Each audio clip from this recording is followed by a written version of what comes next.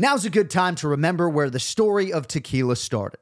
In 1795, the first tequila distillery was opened by the Cuervo family, and 229 years later, Cuervo is still going strong. Family-owned from the start. Same family, same land. Now's a good time to enjoy Cuervo, the tequila that invented tequila. Go to Cuervo.com to shop tequila or visit a store near you. Cuervo, now's a good time. Trademarks owned by Beckless AB to CV 2024, Proximo, Jersey City, New Jersey. Please drink responsibly. Another day is here, and you're ready for it. What to wear? Check. Breakfast, lunch, and dinner? Check. Planning for what's next and how to save for it? That's where Bank of America can help. For your financial to-dos, Bank of America has experts ready to help get you closer to your goals. Get started at one of our local financial centers or 24/7 in our mobile banking app. Find a location near you at bankofamerica.com/talktous. What would you like the power to do? Mobile banking requires downloading the app and is only available for select devices. Message and data rates may apply. Bank of America N.A., member FDIC. When you need mealtime inspiration, it's worth shopping Kroger, where you'll find over 30,000 mouth-watering choices that excite your inner foodie. And no matter what tasty choice you make, you'll enjoy our everyday low prices, plus extra ways to save, like digital coupons worth over $600 each week. You can also save up to $1 off per gallon at the pump with fuel points. More savings and more inspiring flavors make shopping Kroger worth it every time. Kroger, fresh for everyone. Fuel restrictions apply. You're listening to DraftKings Network. The John Anik and Kenny Florian podcast. John Anik and Kenny Florian. I f***ing love them. I can't get enough of them. Let's hear that Boston next. Big jab there from Duffy, and Frank Mir is hurt now. Down goes Duffy, out cold. Frank Mir does it again. Rock'em sock'em robots here. Oh my goodness. Hyperbole. There are a couple of absolutely self-involved bull artists. Here are your hosts, John Anik and Kenny Florian. Headshot, bang. And this man right here, my father, has worked harder than anybody, so this belt is dedicated to my father. Hey, the son now. Come true, daddy. Pay-per-view recap on the Anik and Florian podcast, Monday, November 13th, 2023, episode 449 of the Anik and Florian podcast presented by DraftKings. So the reason Kenny's name is not first on the show is because my last name begins A-N, and that's the same way that the word and begins. So it would be the Florian and Anik podcast, and it just doesn't sound as good. But as some of our day oneers know, Kevin Ioli from Yahoo, the great longtime combat sports journalist, was on episode 3, I think. Yeah. Maybe even episode 1, but I think it was episode 3 back in 2015. I'm not mistaken. And we welcomed him in, and he wondered aloud as to why Kenny's name was not first as a, at that point in time, 3-time UFC world title challenger. And it really is because the word and Anik don't jive all that well together. But great to be back with you. Nothing quite like a week on the Anik and Florian podcast in which we recap a UFC pay-per-view, of which there are like 14 nowadays per year, which is very exciting. I'm in my son's bedroom, Ken Flo. We have an electrician here. We have our studio guy from Media Zone, Mike Jones, in the building. Shout out Mike Jones if you can hear me through these thin, cheap walls here. You probably got thick walls in Charlotte, North Carolina. Hey, can I tell the listeners, it's good to see you, by the way. It's great to see you too, man. So can I tell people who you ran into in your neighborhood the other day, or do you want me to hold that back? Yeah, I'm going to tell. I'm doing it. Go ahead. Go ahead. I'm fucking doing it. So Greg Olsen, longtime Carolina Panthers tight end, and Fox's number one NFL analyst, I guess, until Tom Brady is part of the number one team next year contractually. But Greg Olsen lives in your neighborhood. I know, dude. We need another commentator. We need another famous commentator. Yeah. We're going to try amazing. To recruit you. Yeah. Actually, Jonathan Stewart of the Carolina Panthers, at least late of the Carolina Panthers, yes, lived in that neighborhood where Ken Flo is as well, as did their former head coach, Ron Rivera. If you're really curious, you know. Look at this guy does his research. You go anywhere near Ken Flo, though, he may shoot you on sight. So just be careful with everybody. So how's it going with Argus Integrated Defense, by the way? It's going good. It's going good, man. Good. I'm looking forward to 2024. Got some things planned, and a lot to talk about, man. I mean, what a card! So many knockouts, and you survived it. You survived New York. Well, what's nice too about these pay-per-views nowadays I believe, if I'm not mistaken, we don't necessarily have to go the full 3 hours, right? So when you get a lot of finishes, we just keep it moving. And nothing like seeing Dana White pick up that phone and call the truck and say, KIM, keep it moving. So, yeah, we have a lot to get into as we recap UFC 295. Part of the reason I brought up Greg Olson is because he does have a resemblance in sound as an analyst to one of our guests today, the greatest living American, former WEC light heavyweight champion, Brian Stann. Now, I don't know if you've heard Greg Olson in commentary, Ken Flo. You might have and not known it was him at the time. But there's an undeniable resemblance in terms of the way those gentlemen sound. So we will very excitedly talk to Brian Stann here coming up in about 40 minutes. We will talk to Ray Longo, unfortunately unable to get a win at Madison Square Garden over the weekend, but we will still have Ray on the program, of course, coming up here in about 10 minutes. I was able to go into the locker room and see those guys beforehand, so I think that was the problem. So you ruined it. You ruined the mojo. And jinxed the whole thing. And I was just about to say right there, jinx the whole effing thing, just so you people know. That's me censoring myself, okay? So I can very easily censor myself and not use the F word the rest of the recap, if that is what people so choose. My mother just was watching Annex Square, the NFL podcast I do with my brother, the other day. And she was like, yeah, pretty good NFL content. You guys are hitting the board pretty well, but my goodness, your worst verbal crutch, both of you, is the F word. Can you please stop using it? So we'll see what happens. All right, let us dive in to UFC 295 and our main event, light heavyweight championship. Alex Pineda trying to become the 9th two-division champion in UFC history. He accomplishes that feat, gets Yuri Prochazka out of there by TKO round 2, Ken Flo.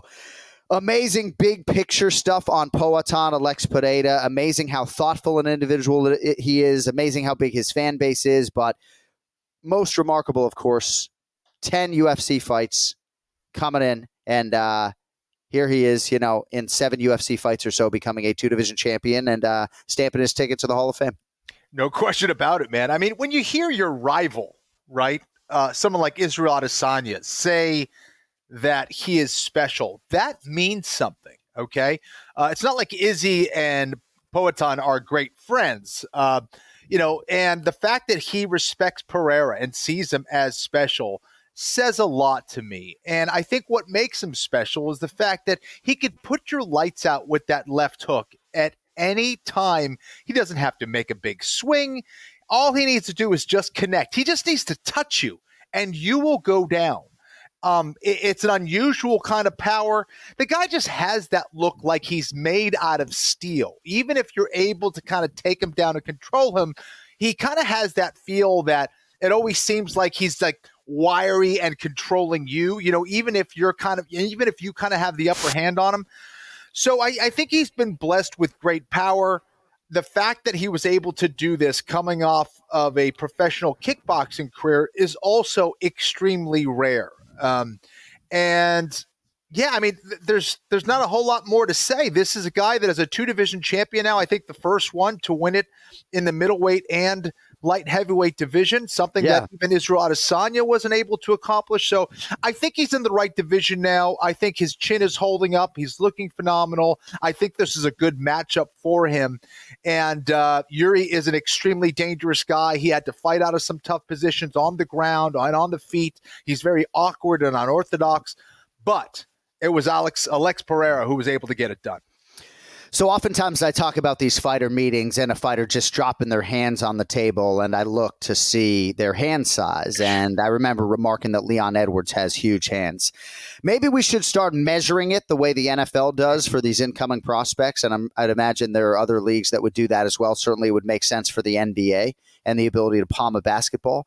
But, dude, Alex Pineda's mitts are absolutely enormous. So I'd imagine, if he hits you in the right place with the right technique, it's a real problem. I think I most marvel at his leg kicks and his ability to make that a factor so quickly in fights. And it's almost as though he looks at the first 5 minutes as, I'm going to have to maybe do some defensive grappling and control some posture and maybe navigate some of those situations. I'm certainly going to I think he calf kicks like if there's a dog or a wife in a bed, right? Just in the middle of the night, he just fucking calf kick it up. There goes the F-bomb. But calf kicks, just an amazing ability to just touch you so quickly, and immediately made that a factor in the fight. And at the very least had Yuri Prochazka thinking early.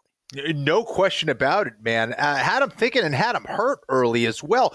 Anytime you're able to get rid of something that is a stabilizer to the ground, you do a lot. Okay. First of all, you're not able to create the same amount of power. If I am not stabilizing to the ground with my feet, I effectively cannot create the same amount of power. I am going to lose balance. If I can't push off the ground, if I can't stabilize to the ground, I really can't do a whole lot from an athletic perspective. It also is extremely painful. So every time you take a step forward, it hurts. Your mobility is compromised. Your ability to hit takedowns, your ability to then block even more. Then you have to lean on to the other leg that much more. You have to switch your stance, which is something you're not comfortable. So there's a lot going on when you're able to do that. And Pereira is an absolute master of the calf kick. There is no tell to what he's doing. And again, I say this a lot. It really wasn't as common of a technique when I was fighting. And it really adds a completely different wrinkle. Your stance has to be adjusted. And for anyone who is going to face someone like Pereira in the future, you have to prepare for that. You cannot be leaning too far forward on that lead leg. Your head probably shouldn't be far forward over your lead leg anyway. Yeah. But if you are doing that, Pereira is going to take it off. I would imagine Argus Integrated Defense should be teaching these calf kicks as well. Not necessarily as valuable maybe in the street, but you got to shoe oftentimes, take away that lead leg. Oh. There's a lot of Yuri Prochazka stuff that, time permitting, we will get into, but we only have a few minutes more here before Ray Longo makes this a three-man conversation. So for Alex Pereira, there are going to be stiffer grappling challenges, I would imagine, potentially. And a lot of people expected that Yuri Prochazka would try to grapple given this matchup. But overall, do you look at Alex Pereira as the best light heavyweight in the world? Chael Sonnen said, I picked Alex Pereira. I'm still not sure if he's a better fighter overall than Yuri Prochazka, who may have more ways to win. But how much staying power do you think he has at 205 pounds? Not necessarily versus at 185 pounds, but when you look at this division, how long can Alex Pereira be the man with guys like Jamal Hill and everybody else cannonball coming? Yeah, I'm not so sure, just because obviously if we're looking at Pereira, he does have that weakness on the ground. He is not a submission threat, certainly. He's not a guy who is the best takedown. He's not the best at defending takedowns necessarily, but he is pretty good at getting back to his feet, and he does know how to keep proper range on the feet to at least make it a little bit more difficult for you to get into the range to hit those takedowns. So I don't know. It's tough. I think Jamal would be an interesting fight for him. No question about that. I think he is a cleaner boxer, perhaps the cleanest boxer that he would have faced up to that point. So I think that makes it interesting. I also think Jamal might be able to switch things up and put Pereira on his back and maybe take it a little bit more advantage there. So it's tough to say. I think if he gets by Jamal, he may retire with the belt. Who knows? I don't know how long he wants to continue fighting. I certainly haven't seen a huge drop-off in his game at this stage of the game. I thought his chin was holding up very well against a lot of those huge shots from Prochazka. So I'm not really worried on that end. But he's making good money now, thankfully, and deservedly so. So I don't know, man. I think that's a division that, kind of, I guess in the last, since John Jones left, I think we've seen a lot of rotation. I think we will continue to see a lot of rotation just because, I don't know, it's a little chaotic there with some of the guys at the top of the 205-pound division. I do see vulnerabilities there as opposed to 155, which is just stacked with killers, 170 stacked with killers, 45 stacked with killers. So I don't know. It's amazing how much money Alex Pereira is going to make if he can sustain this excellence until, say, 39, 40 years of age, because he is 36. And, I'm not sure that he wants to stick around forever as far as all this is concerned. Right. And I found it interesting, and it's smart. This is another guy who's very intelligent. He knows what's going to bring in the bacon. And it's the fight against Israel Adesanya. And, of course, he's not going to fight him at 185. He's going, no, come to daddy. Come to 205 pounds. Let's do it here where my chin is going to be tougher. I don't have to do this insane weight cut. And, of course, Israel Adesanya with that name is going to bring in a ton of pay-per-view buys for him. So he knows that's what's going to bring the most amount of money, calling him out. But I don't think it's going to happen. Certainly not in the near future. But again, he is thinking about that stuff. No, and that's what was at the heart of his post-fight speech, and the merchandise is already available, right? Come to daddy. But yeah, I mean, I've said of the past, and Ray Longo is here, so we're going to get to him, but I've said in the past, Davison Figueiredo, so much of his genius is sort of lost in translation because he speaks Brazilian Portuguese and not English. But if you read the subtitles as to what Alex Pereira is saying, he very thoughtfully, as usual, lays everything out in terms of why he wants the Adesanya fight. For the people who didn't know, he laid out the whole history of their relationship. So right. I have so much respect for Alex Pereira. As I said on the post-fight show, showing up to our fighter meetings, every single one, all 7 fighter meetings, not a single thoughtless answer. Not a single thoughtless answer. Yeah. And gosh, I can't say that about 95% of the athletes. All right, speaking of guys who is always thoughtful, of a guy who is always thoughtful, let's get to the Ray Longo minute. It's now time for the Ray Longo Minute. I want you to punch a hole in his fucking chest. That's what I want. The Ray Longo Minute. Starring Ray Longo. The John Anik and Kenny Florian podcast. Hey! Boo! Yeah. Oh, man. Clusterfuck at the OK Corral. Wow. Yeah. That was Ray Longo does not want your UFC 295 poster hanging up in his gym. Yeah, I know. I got to put Madison Square Garden on the banned list, too. Yeah. That's it. I am never going back there again. I thought Frivola broke the curse. We're back in. So the UFC continuing its record run at Madison Square Garden. The top 3 all-time gates, Crazy. Right? This includes concerts, right? Kenny, the top 3 all-time gates in the history of Madison Square Garden. Number 1, UFC 205, Alvarez versus McGregor, November 2016, almost 18 million, right? Number 2 now, Prochazka versus Pereira, Saturday night, both of 12 million. And number 3 last year, over $11.5 million. So, yes, I work for the company. Right? But this is Madison Square Garden. Yes, the New York Knickerbockers have been forgettable for a quarter of a century. And perhaps if there were some NBA Finals games at Madison Square Garden, those numbers would be different. But the hottest ticket in 2023, or any year really right now, but the hottest ticket in 2023 is a UFC live event. But yeah, Raymond, let's get into your guys, and then we'll get into all of the stuff that we were talking about. But we'll start with the biggest fight you had, and unfortunately, Matt Frivola ran into a man on a seek and destroy mission in Benoit Saint-Denis, and thankfully lived to tell about it. What the fuck is that noise? Is somebody typing right now? Man, I hear nothing. You hear noise right now? I was hearing a little clicking. Yeah, Kenny hears the goddamn noise. Yeah. But it's gone, Ray. I'm not blaming you, buddy. I'm seriously not blaming you. No, that's all right. Wait. Sorry. I know you think you and the Minutemen think I'm blaming you. No. Please stop. I mean, should I take out the headphones and try that? No, it's perfect. No, you're good. You're good. Sure? All right. Where are we? Oh, Benoit Saint-Denis. Hats off to Benoit. The whole camp, Kenny, we got Frivola circling away from the power, circling right into the kick. So bad mistake. I feel bad for him. I thought that fight was heating up the way everybody thought it was. Yeah. It started out great, back and forth, the scrambles. He takes him down after that other scramble. The crowd's going crazy. But that's one of those examples when you zig when you should have zagged, and that's what happens, man. I mean, you can't.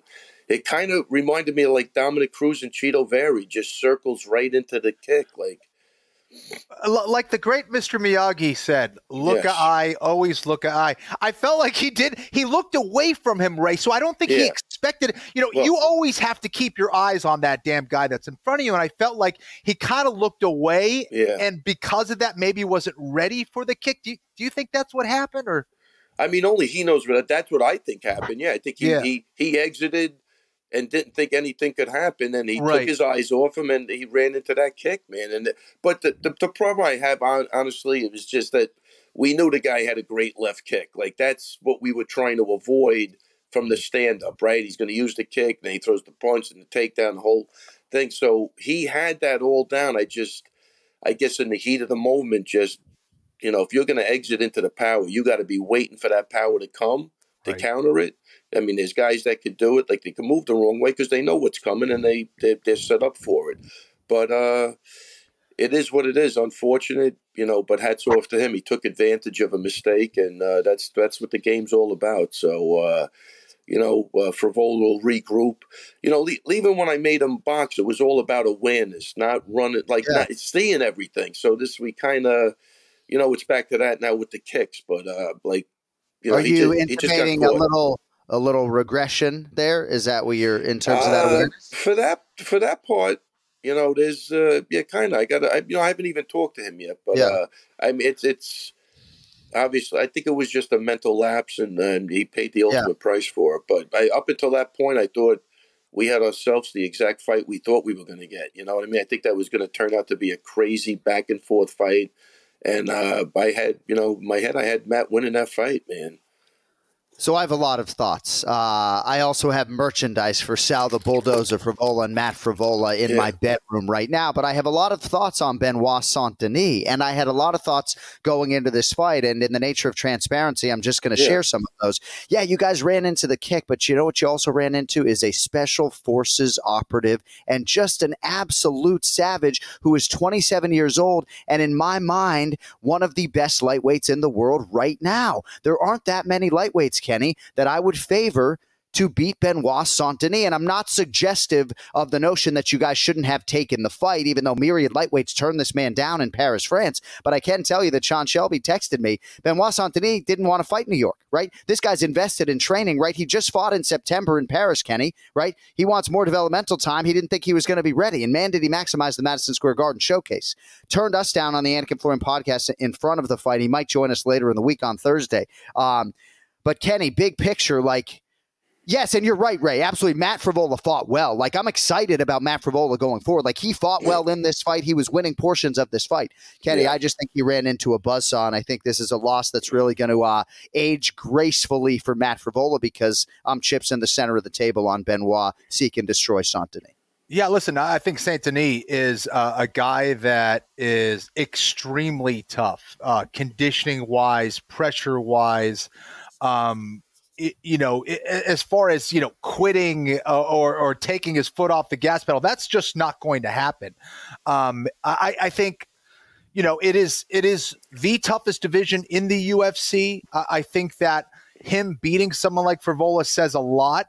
But to me, and Ray, correct me if I'm wrong, I didn't see Matt get quite settled in that fight. I don't know if he was able to settle down and allow his skills to kind of go out there. He seemed a little jittery there. I don't think he had the opportunity to kind of take that deep breath. Okay, all right, let's just do what I'm doing in the gym. Does that make sense? Kenny, 100% right, because he's got great. He can wrestle. He got good jiu-jitsu. I thought he got frantic on top. That's why he got swept. Like I said, but all we needed was some control time down there, catch your breath, settle into the fight. And I think we got a different fight, but it was, he just got you. I think you're right. It was like a franticness that's always going to lead to a lapse in your judgment somewhere, right? You can't train like that. You know what I mean? Yeah. So I agree with you 100%. I thought, I thought he could have settled in with his jiu-jitsu. He definitely has it. And that's not the way he spars. So, it's going to be a learning experience. We'll see. He'll bounce back from it, I'm sure. But, even Nas, I think, got in his fight, he got a little frantic when he was on top instead of just getting the position first and picking a way to hammer him. So those are two things that both of those guys have to go back and go in. We'll talk about Nas's fight too, but I thought even he was a little frantic on top. He was rushing to the mountain. Yeah. Even I had Aljo scream, "You don't have to go to the mountain. The guy's already beat up. It's not." I think sometimes it's so conditioned to get to the mountain, almost what we were saying last week with the fight where the guy couldn't finish him in the mount. That's the pinnacle position. I got to get there, and then that guy did nothing with it. But I think that was part of the problem too. But a couple of things to go back to the drawing board and fix. But again, it wasn't like he was getting out fought in the fight, getting back to Frevola. He just that's an example. He just made a mistake and he paid for it. You know what I mean? And again, I think that franticness carried over to the way he was moving after that when and he just it's Matt Frevola, all about awareness. What was that? So Matt Frivola, Benoit Saint-Denis fight 10 times. And Sal's one of our great listeners, right? His dad's going to hear this. But those guys fight 10 times. You think it's 50-50? Like, you like that matchup for your guy? Like, you think Benoit Saint-Denis right now is an easy fight for the champion Islam Makhachev? You know? Like, I don't know. Am I overstating it, Ken? I'm just a fan. Right? No. Like, the guy, look, we talked about it when he beat Moises that time. We were all high on Benoit. Remember, that's right. Yeah. Even when we got the call for Benoit, I go, man, we just got done gassing him up. You know what I mean? So, but for Islam, I don't think that's a good fight for Benoit right now. That's not at all. That's different than just suggesting that it's an easy night at the office. Like, I'm not even suggesting there's any lightweight that is an easy night at the office. Right. I'm just saying I'm bullish on Benoit Saint-Denis. How quickly they progress him. I thought his call-outs of Justin Gaethje and Dustin Poirier were a little bit ambitious, but he's so thoughtful that he even gave you Mateusz Gamrot if you think the other two call-outs are a little bit too ambitious. But no, I like Matt Frivola. I do believe in him as a top 15 lightweight, as an elite lightweight moving forward. I thought there were definitely pockets of this fight that you can argue were really good for Matt. His next fight's going to be absolutely critical. Well, I also think, I didn't mean to take away credit from Benoit Saint-Denis, but he also is bringing that chaos. That's what he brings every single time he fights. It's a totally different fight, right? If you're fighting someone who's trying to outpoint you, right? Who's trying to out-athlete you, as opposed to a guy who is, with every shot and everything he does during a round, he's trying to finish you. That's the way he fights. He's bringing a fight to you, and he's not there to screw around. He's not there to win rounds. He's out there to defeat you, right, by his own hands, whether it's knockout or submission. Like, that's his style, and that's never an easy guy to fight, no question. Yeah, look, mentality-wise, he's ready for anything. That's for sure. I'm just, can he match it with his physicality and his technique? But mentally, you throw him in anywhere tomorrow. I mean, that's part of what he does. And he's young enough to make a shitload of adjustments. Yeah. I mean, he's a young kid, right? He's not even that old. And when you get a kid who comes in and he sort of said in a very humble way, he's like, there haven't been any United States Navy SEALs who have fought in the octagon, right, John? No. We have about the most decorated United States military member coming on the program. Don't you insult the United States military before that man gets on the show, Jim. No. That's not what I'm doing, but it's just to let people know that this is a special forces operative and a man on a military level unseen prior in the world famous octagon. Those are just the facts. And when you see a kid come into the fighter meeting and say, I'm spending all this money on training and spending money on wrestling, he's certainly not getting any worse. I would kindly suggest to the rest of the lightweight division, you might as well try to get Benoit Saint-Denis now before he gets any better. That would be a smart move, and in terms of Nazim Sadikov, I just hope he understands just how there for the taking that fight was in round 3. That was his W. I mean, you got the bonus, great fight of the night. But, I think that's a guy, respectfully, that he should beat. Oh, without a doubt. And I mean, if you're asking me, like in the going into the third round, I thought that other guy had no chance. So it's right. I think like I talked to Nas. He's very upbeat. I think he felt like like it's Madison Square Garden. I want to put on a show. I wanted my Michael Chandler Gaethje moment. And he got it. What I mean? So in his head, he'll move forward. There's no question about it. I think he got that out of his system. The kid, he had a great dance partner. I mean, the kid was tough. They both were tough. I mean, it was look, that's why people love to fight. That's why you got the bonus, But how he doesn't, I don't know what happened in the third round, but he was having I think he was having too much fun. He really had a great time. That all makes sense. No. If you talk to him, he'll, it's not going to take you long he'll convince you. Like that, he just had a great time, So those are things that you could, I think, correct. You know what I mean? Like, because I want the W, but he got the bonus, so in his head it is a W. Yeah. He loved the fight. The guys dancing with him afterwards. I'm not saying it's technically my type of thing, but all good. I think there's value in that and having his MSG moment, and he didn't lose the fight certainly. Right. So I can get behind all of that. I think it's very interesting to see what they do with him going forward. I wonder if Go ahead. I think he's a company guy. I think they love him. That's why they gave him the bonus. I think they, I think they see the value in that kid for sure. And I'm intrigued. I was just going to say as to who they give him next. Maybe you give him Jared Gordon, little New York on New York crime. We love Jared Gordon. Don't do that. I want the New Yorkers. Jared's a good guy. No, I'm just saying I don't want to. Bad enough fighting in New York. I don't want to fight another New Yorker.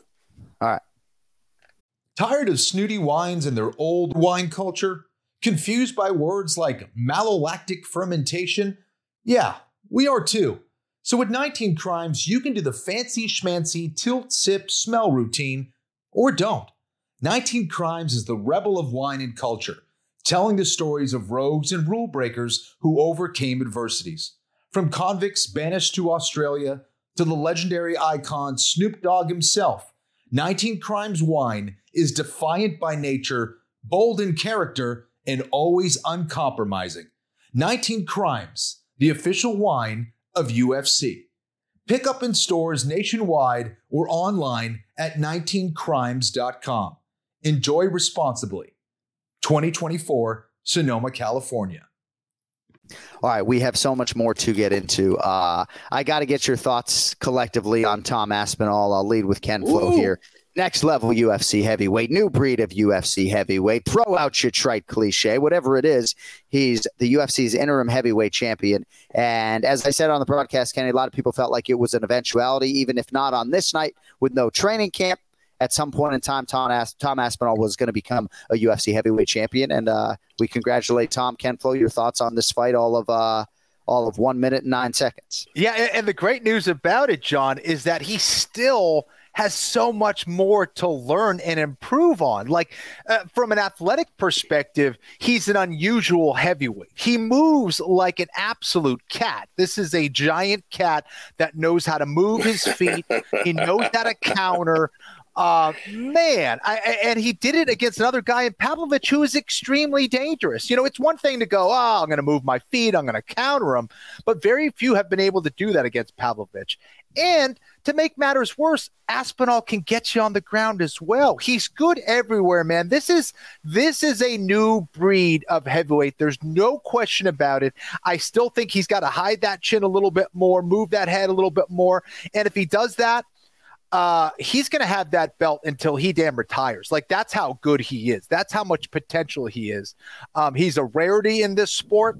And that's about as good as it gets in a main event. Getting the finish like that against a very scary guy, Aspinall is going to be a very huge star if he continues with that.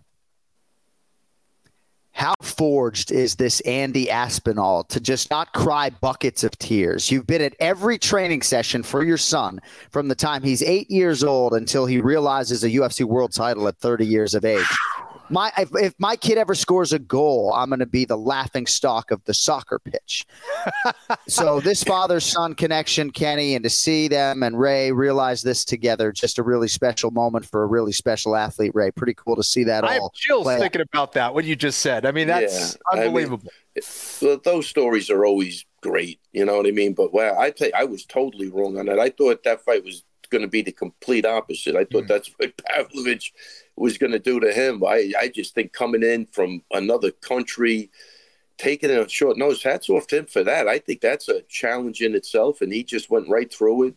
And then to hear that he even had a back problem, I think it makes him more special. So, yeah, don't ever count on me for anything with that. I really thought that was a big advantage to Sergey, having the fact that he was getting ready to be the backup guy. So, well, it very well could have been, Ray. Yeah, I mean, Tom Aspinall said going into the Curtis Blades fight, Kenny, that he had been realizing success essentially for years on one leg, and that was really a blessing to get that knee right. And look at the way he's come out the other side and taking out Marcin Tybura, and then even more violently here, Sergey Pavlovich. So we congratulate Tom Aspinall, the UFC's interim heavyweight champion. Unbelievable. And Kenny, real quick, Michael Bisping, as I said all week, was not putting Tom Aspinall over and suggesting he will go down as the greatest MMA heavyweight of all time because they're boys or because they're both from England. He's doing it because of what the film tells him. And the film makes me want to lean into a lot of those superlatives. So I'm just curious, I guess, how good this guy can be and how you would handicap a fight between him and Jon Jones. Gosh, listen, I think he's the only guy in that heavyweight division at the moment who can match the athleticism of someone like Jon Jones. He is a mountain of a man. He moves like a lightweight. I think he's got better submission skills on the ground than Jon Jones. I think wrestling might be an issue a little bit, right? Off his back, he might have some issues. But as far as his striking, his ability to put you out with one shot, he's got greater knockout ability, in my opinion, than Jon Jones at the moment. So, yeah, if this guy stays healthy, John, good luck to anybody trying to unseat him. It's going to be very, very difficult. I could see him holding on to that belt for a long time. And, man, he is special. There's no question about it. He is enormous. So Sergey Pavlovich had half a foot in reach. 6 inches in reach. Pavlovich, 84 inches. Tom Aspinall, 78 inches. But Tom Aspinall's the taller man. Well, like DC and I both have 72-inch reaches, but you know how that fight would go, right? Like, I happen to have long arms, I guess. But, dude, like Tom Aspinall, every time I'm around him or Daniel's around him, we just remark at how big an individual he really is. He's huge, thick. Yeah. And he wasn't even in camp, man. Wasn't even in camp. Yeah, that fascinates me, man. And it really does. So, again, hats off to Aspinall. Again, for that size and that agility and that quickness, I think he's opening up as the favorite against Jon Jones for sure. I'd like to see him take one more fight, too, because he's just going to get better and better. So it's really interesting you talk about the betting line, and perhaps Cody can chase one for us on DraftKings Sportsbook. I'm not sure that Johnny Avello and those guys have pushed out a line on Jon Jones and Tom Aspinall. I don't believe Tom Aspinall would open at the favorite, but there's a lot of thought behind what you just said, because I think that if there was a plus number next to Tom Aspinall's name, however big, that a lot of people would want to hit that number, so to speak, on the 30-year-old that is much maybe closer to his fighting prime. Not that Jon Jones can't fight at a prime level, but he's not stacking training camps at this stage of his career. So, Ray, I wanted to get a few thoughts from you on Alex Pereira, if I could, and then a few thoughts on Dennis Bazooka before we let you get on out of here. But what Alex Pereira has accomplished in a short amount of time is nothing short of extraordinary. And, perhaps a lesson to all of us out there to touch our top lip to our bottom lip and not talk shit, because had Adesanya kept quiet and not unleashed this beast, then maybe things would be a little bit different. But Alex Pereira, man, incredible win over Yuri Prochazka, and we got a new UFC light heavyweight champion, and the road to 205-pound gold goes through Danbury, Connecticut, USA once again. Look, I love everything about Alex Pereira. I really do. I'd like to even the Alex. I haven't heard. I've heard this man's name mispronounced every which way. I've never heard Alex. What is it? Alex.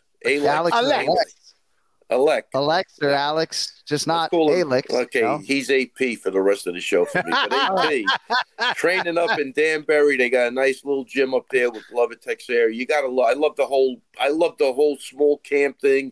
I love the whole connection with Glover Texera. You could see the love they have for each other and how they pull for each other. I love the get up, the headdress, the bow and arrow thing. I just like his whole shtick, and love the power regenerates from a short distance. The guy's he's intriguing, man. I think almost the less he says, the better it is for him, because he's got that. When he's got the war paint on, man, that's good. That was a great matchup, because you had the other guy with the samurai thing, and these are guys that they're not just. There were guys that go to the weigh-in, Kenny, and they just make up a costume, a different one every time. Right. These two guys literally believe in what the hell they were doing up. You know what I mean? The samurai against the guy from the rainforest. I don't know where he's coming from, but you know what I'm saying? Like I love it. I mean, I love the whole thing, and it wasn't bullshit. You know what I mean? It wasn't. This guy's not just painting his face and saying, "Oh, I think this looks good. How cool is this going to be?" No, this guy's whatever that's supposed to mean, it means to him. So I love everything. I love those guys. Look, they're great guys. Yeah, I love Glover Texera. I think he's one of the nicest guys in MMA, and I'm happy for him as well as I am for AP. Yeah. Hey, John, why aren't you correcting Rogan and Cormier when they're saying Pajeda? I got so many promos to read, Ken Flo. I'm just reading commercials on a Saturday. I'm not a genius, Kenny, but I think it's because he's within striking distance of That's a good point. So I don't know if there's a thoughtful way to put this, but your night begins with this Dennis Buzukja fight against Jamal Emmers, and 49 seconds into the fight's over. So I don't know what the jumping off point is, but certainly a disappointing way to begin the night for you guys in DB. It's a horrible way to start the night. Look, man, as I'm going to say, everybody had great training camps. Everybody, if you were in the dressing room, everybody looked absolutely fantastic. But sometimes you do everything right and everything goes wrong. Sometimes you do everything wrong and it goes right, almost like an Aspinwall's thing. He didn't even have a training camp, and he looked like a world beater. So, man, I don't know. I got to go back to that. I talked to Dennis yesterday.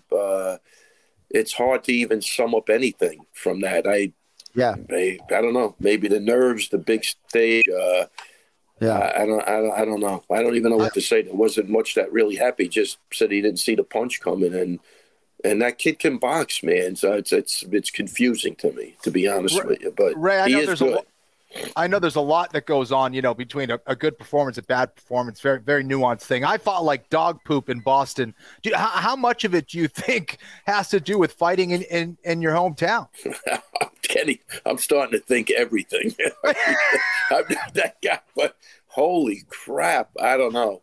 I felt did I feel good going into that night. I really did. I had three guys that they put the time in. After the first fight, after Nas's fight, they're trying to fucking kill me. They're trying to actually give me a heart attack tonight, man. Yeah. And my legs feeling good. I feel great, but I go, they're gonna fucking kill me tonight, So I don't know. Look, I'm there for those guys. We're gonna regroup and do what we have to do. But I don't even know what to say about Buzukja's fight. It was, if anything, I just thought he waited too much. You know what I mean? He in sparring, he comes out very aggressive. Even in a mid session, he comes out, he's on fire. I just think you got to fight the way you've been training, and I think he waited a little too much, trying to get a read on the guy, and it was too late. But again, these are questions you gotta only they know what's going on. Yeah, but as far as New York, I think at this point I gotta think it means. I don't know. I don't even know what to say. All right, last thing, Ray. We got about 60 seconds before we bring on Brian Stann here. But most often, the UFC tries to work in a meritocracy. But sometimes you have a circumstance that gets in the way of the rightful number one contender getting a championship opportunity. In this case, as such, it was announced since we were last on the air, Marlon Chito Vera will fight Sugar Sean O'Malley for the UFC Bantamweight Championship. That will be in March. I think a lot of us were expectant that they were going to try to bleed this a little bit. It wasn't going to be December nor January. But it seems like maybe Merab Dvalishvili, your guy, the number one contender, could be in line to fight Henry Cejudo. Any thoughts for us on 35-pounders before we let you fly? In regards to what? In regards to if Merab's going to fight Henry, or any thoughts on everything that I just laid out? You want to punch me in the face? I mean, you can punch me in the face. No, definitely. What the heck's the matter with you? No, definitely no. Merab looks like he's going to fight Henry Cejudo. Hopefully on the same card as Chito and Sugar, I think would make sense. So I think should be the push. That should be the push, right? And look, meritocracy. Look, Merab deserves that fight. There's no question about it. Or Aljo gets a rematch, so that's out the window. But look, Cheeto's a great guy. Look, Perillo, hats off to him. He got the fight. But do I think Merab deserved the fight? 100%.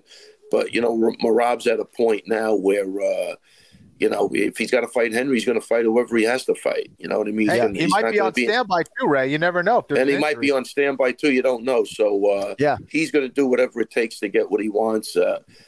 I don't even want to get into certain things, but I don't think he's feeling the love from anybody up top. Yeah. And I think that's a shame, because I guarantee this is a really good kid. That shit breaks my heart when you don't even get rewarded for being like a good person. Like, it's just, I don't know, it all sucks, man. But well, I think the Cejudo fight is the springboard, and it's tricky, right? He has the winning streak, he has the number one next to his name, but I think the Cejudo fight will be the conduit through which he gets his title fight. And once he does, if he wins it, right?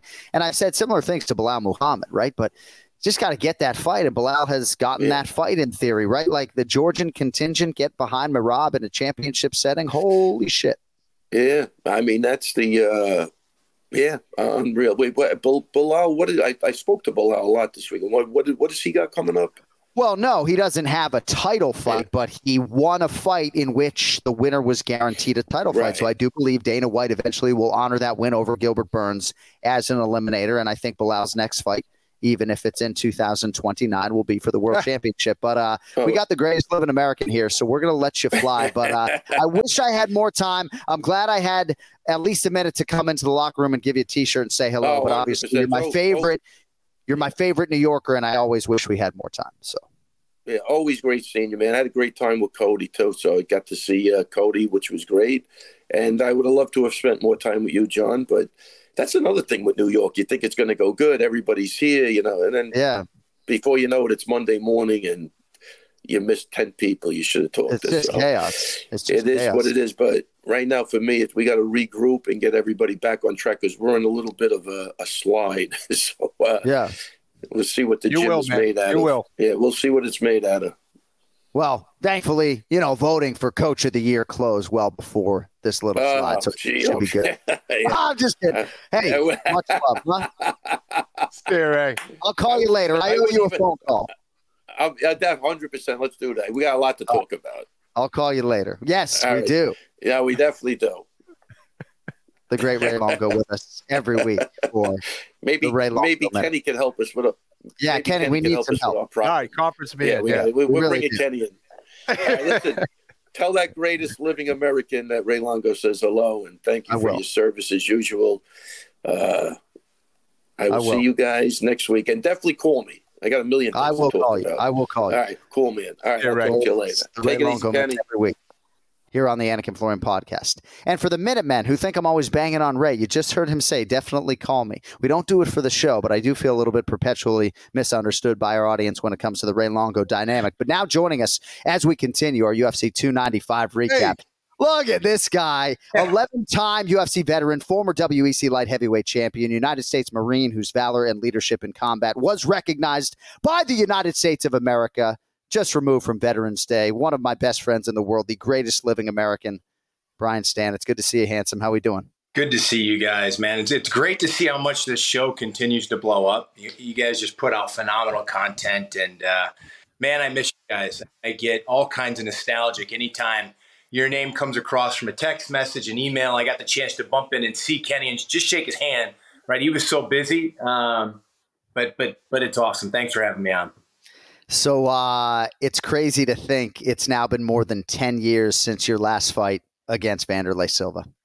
Dude, it's wild. And it feels like a different phase of my life. I've been so focused these last few years on really, as I call it, getting my black belt in business.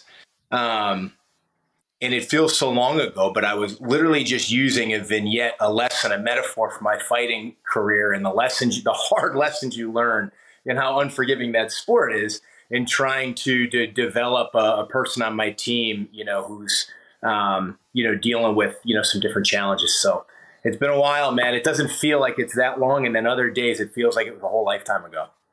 Right. So I know your work life is crazy, 5 daughters and everything else you have going on, but I do know that you try to strike some sort of work-life balance, which means that some of your recreational time is reserved for these UFC pay-per-views. So we're happy to be able to pick your brain a little bit. And then time permitting, certainly on the back end, I want to maybe dive into some personal stuff. But of the 14 or so UFC pay-per-views we do, I'd imagine you catch a wayward fight night here or there. But of the pay-per-views, how many of these things are, still appointment viewing for you at this stage of your life? All the big cards.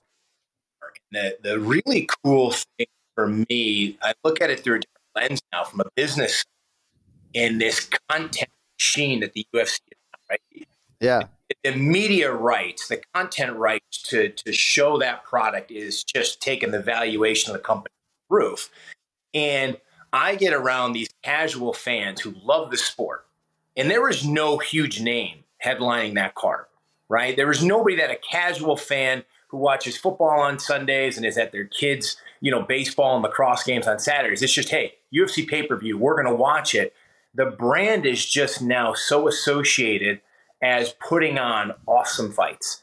And so you could have someone who's never seen, Yuri and Pereira fight before and watch that fight. And how are you not entertained, right? How are you not saying the next day, Brian, the next time there's a pay-per-view, make sure you over. I want to watch that in your basement because that was awesome.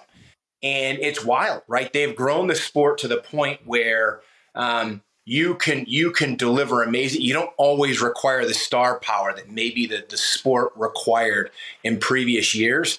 And that says a lot for these. These athletes globally now, the well-rounded, unique, diverse athletes that this sport finds is just incredible. So I had a lot of fun and really enjoyed the card. So, Brian, you see a difference even from when you were commentating not too long ago to how it is right now, right? Yeah, when I was commentating, right, specifically Conor McGregor is mentioned in the documents for evaluation that was at a multiple of earnings that people just hadn't seen before, right? That was a massive sale of the UFC, and a lot of their value is associated with the star power of singular names, Ronda Rousey, Conor McGregor.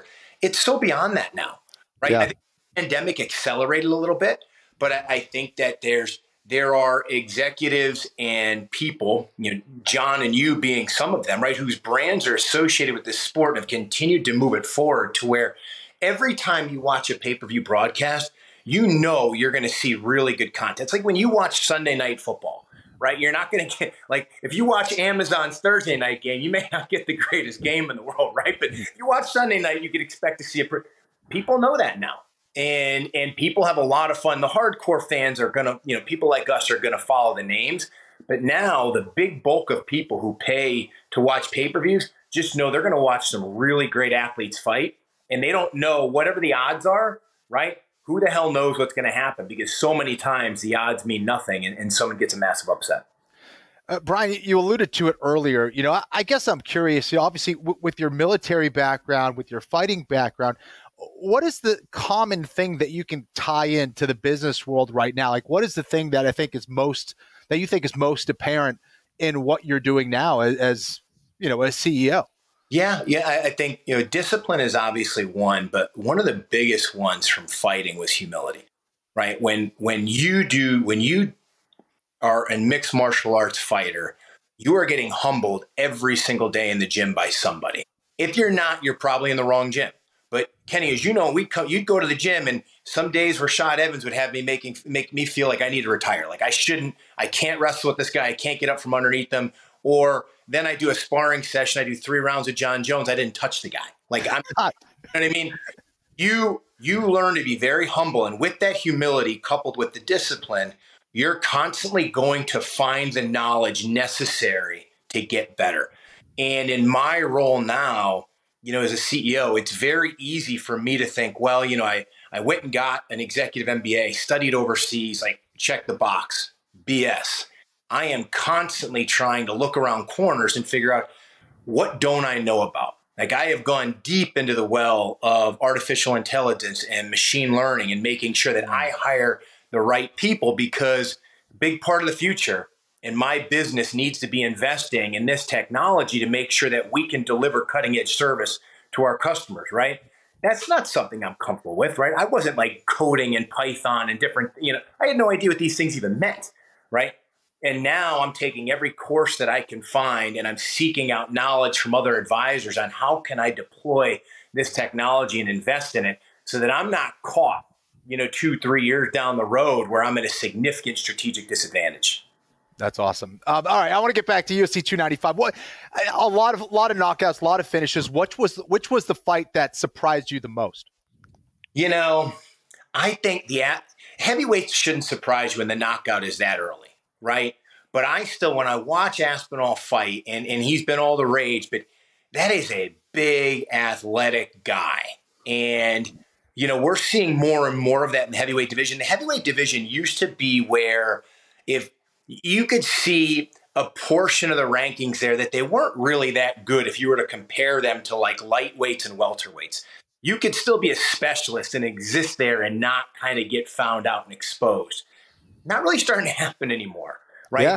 We're starting to get some really significant athletes. Like Aspinall could probably go play a number of different professional sports, as can, a Cyril Gain, some of these guys. And when I saw that, I started to get really excited about a potential fight against John Jones, who, despite anything that's happened in his career, similar to like a Mike Tyson, 10, 20 years from now, people are going to talk about this guy as, hey, look, this is one of the most significant guys in combat sports history.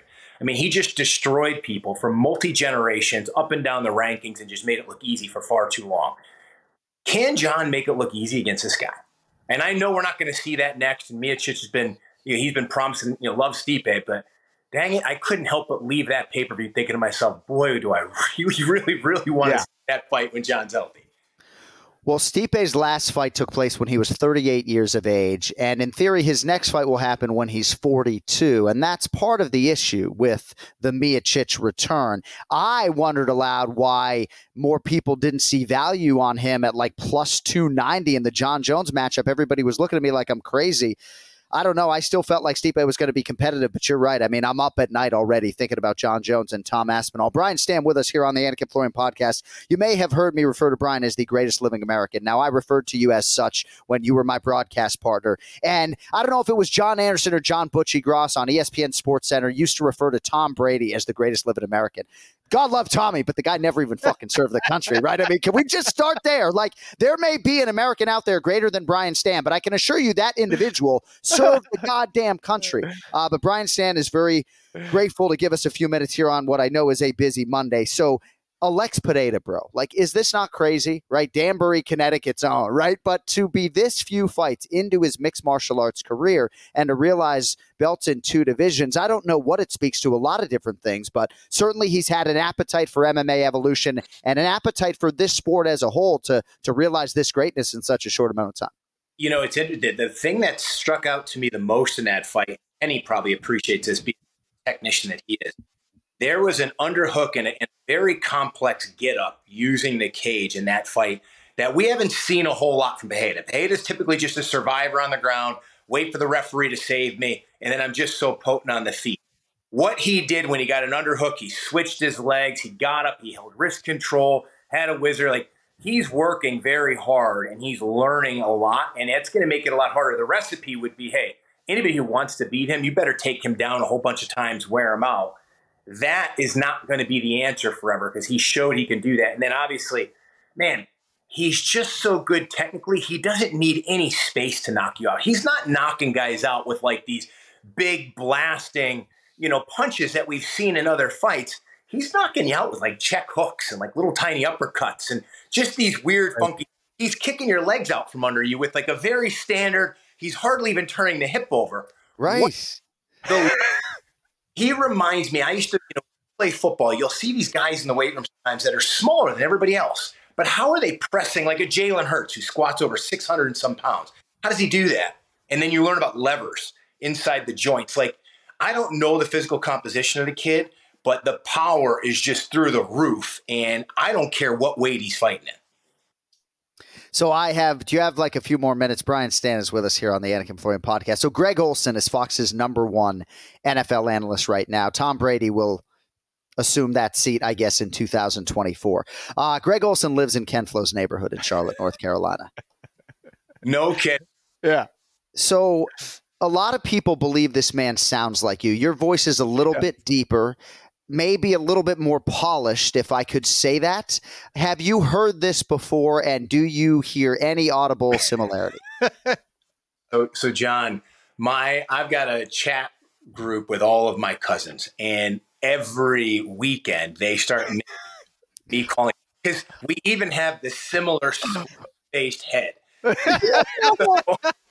Hey Brian, Hey Brian, you really sounded stupid in that. And now with the new commercials that they right? I'm teased on that as well. So yes, I have heard it. And I've even wondered, he does sound a little bit like me. And he kind of geeks out over some of the details that I used to. Yeah. Well, so right. That is wild, and I can only imagine how nice that neighborhood is. And I'm glad. He's a massive dude. I saw this dude. He looked like a shaved Yeti walking around the neighborhood. I go, that guy plays football. Who the heck is that guy? And I realized, it's Greg Olsen. I'm kind of a football noob, but I was like, he's got to be someone. And someone's like, yeah, dude, that's Greg Olsen. What are you doing? Guys like this around because his head makes mine look more. Yeah, it does. He's big, dude. He's a big guy. And if you don't know, Brian Stann did do some college football pretty extensively for the ACC before becoming a UFC commentator. All right, before I let you go, and perhaps this is a selfish question, but if you don't know, Brian Stann and I called fights together for years. And with respect to Ken Flo and everybody else, all the other hard workers in the space, I've never met a broadcaster. I mean, maybe Dan Hardy's close, but I've never met a broadcaster who prepared on the level of Brian Stann. Not me, not anybody, and probably shouldn't surprise you. But when you left to go get your executive MBA, you were never a full-time MMA personality. You always had a full-time job, even though you were calling maybe 20, 25 cards a year. So obviously it was a very hard time in my life when you left because I was like, this dude's fucking leaving me at the altar. And I guess I should have been expectant that this was going to happen. But did you ever really think that your full-time initiative was going to be UFC commentator? I did. I had a conversation with the UFC before deciding to go back to school. And it was really around, hey, look, I've got 3 kids and I'm starting to look ahead. I've got a plan for college. And when comparing what I was doing in television to what I thought my capabilities could lead me to in business, people make the bulk of their money in incentives, and whether it's stock awards or it's long-term incentive compensation, but that's where real money is made, to where you can create real value for you and your family. And, when you're broadcasting for the UFC, very similar to fighting, you get paid when you work. And so I wanted a long-term contract. I said, look, if I can get signed up for something where I'm not constantly competing, every year for a new thing. And they took great care of me. This isn't, to bad. I mean, the UFC was wonderful to me. That just wasn't their model with their broadcaster. Right. That had me really worried. What happens 10 years from now when some incredible brand athlete retires and they want to call fights?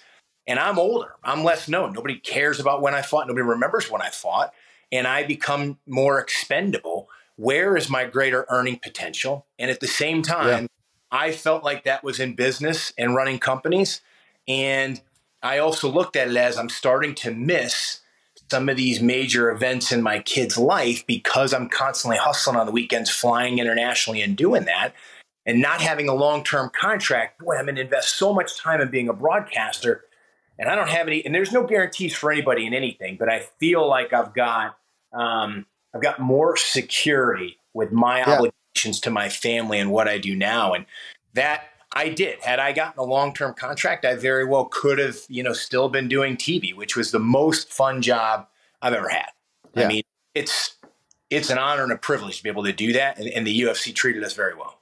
Well, you're a tremendous asset and ambassador, not just to this country, but obviously to mixed martial arts. So anything we can do to keep your name in the space. And I appreciate you still taking our calls. At Brian Stann on Instagram. He's not on Twitter that much, on X anymore, folks, incidentally. So find him on Instagram. Find him on Instagram. But hey, best of luck with everything you got going on, my man. And I just want to let you know real quick. So Michael LaPlante took me to see Roosevelt in Brooklyn, New York at Brooklyn Steel last week. And I'm just letting you know, I'm sure that you and Michelle are busy, but this Wednesday night, November 15th, Roosevelt is in Atlanta, Georgia. So just at the very least, look him up. And if you're looking to do something this Wednesday night, you do worse than seeing Roosevelt in concert. Okay. All right. Thank you so much, fellas. I appreciate it. Great seeing you all. Thank you, buddy. There he is. The great Brian Stann with us here on the Anik and Florian podcast. So Lappy took me to see Roosevelt. I'm not much of a concert guy, especially during pay-per-view weeks, but Roosevelt fucking banging it out, man. And Tuesday, November 14th, Ken Flo, Charleston, South Carolina. He's performing 3 hours and 13 minutes from your front door. I think it's a little much to go 6 hours in the car, but Roosevelt, absolutely outstanding, and good stuff there from Brian Stann. We will bring Brian Petrie into the conversation in a few minutes here as we continue on UFC 295. But I feel like we shortchanged Tommy Aspinall a little bit. We're not going to have time to dive too far into the Honey Badger stuff today, but rest assured that was his idea, not mine, if you're out there. But as this heavyweight division progresses forward. We have to discuss the now undeniably muddy waters we have in this heavyweight division. Thankfully, Jon Jones went right into surgery, but it does appear as though they are going to make every exhaustive effort to preserve the fight between Jon Jones and Stipe Miocic. And that really puts Tom Aspinall in a position where he's going to have to defend his belt against somebody like Ciryl Gane. And Kenny, I don't think you can have two undisputed heavyweight champions, right? Because therein lies the dispute. And you really can't have a guy defending a UFC interim heavyweight championship, right? So I honestly think the only solution might be to shelve Tom Aspinall for a full year, right? Which would then be putting the onus on Jon Jones and Stipe that Jon Jones, in theory, as the prohibited betting favorite, wins that fight in, say, July, and then turns around and fights Tom Aspinall December of 2024, or vacates the throne, and he can have Tom Aspinall compete in August, September 2024. Correct me if I'm wrong. Tom Aspinall just became a superstar this past weekend. You're not trying to shelve the guy for a year. Yeah, that's the thing. I think overall these are good problems to have. If you're trying to put together another fight in the future, you risk a lot of different things. I also think that, who knows? Jon Jones and Stipe Miocic, that fight may not happen. Stipe, he hasn't fought in a long time. He's a little bit older. Jon Jones has a pec that was torn off the bone. These are things that take a long time. And I don't know. Is Stipe gonna wait around? Is he gonna be healthy? Is Jon Jones gonna be healthy? Is Aspinall gonna be healthy throughout that whole process? I don't know.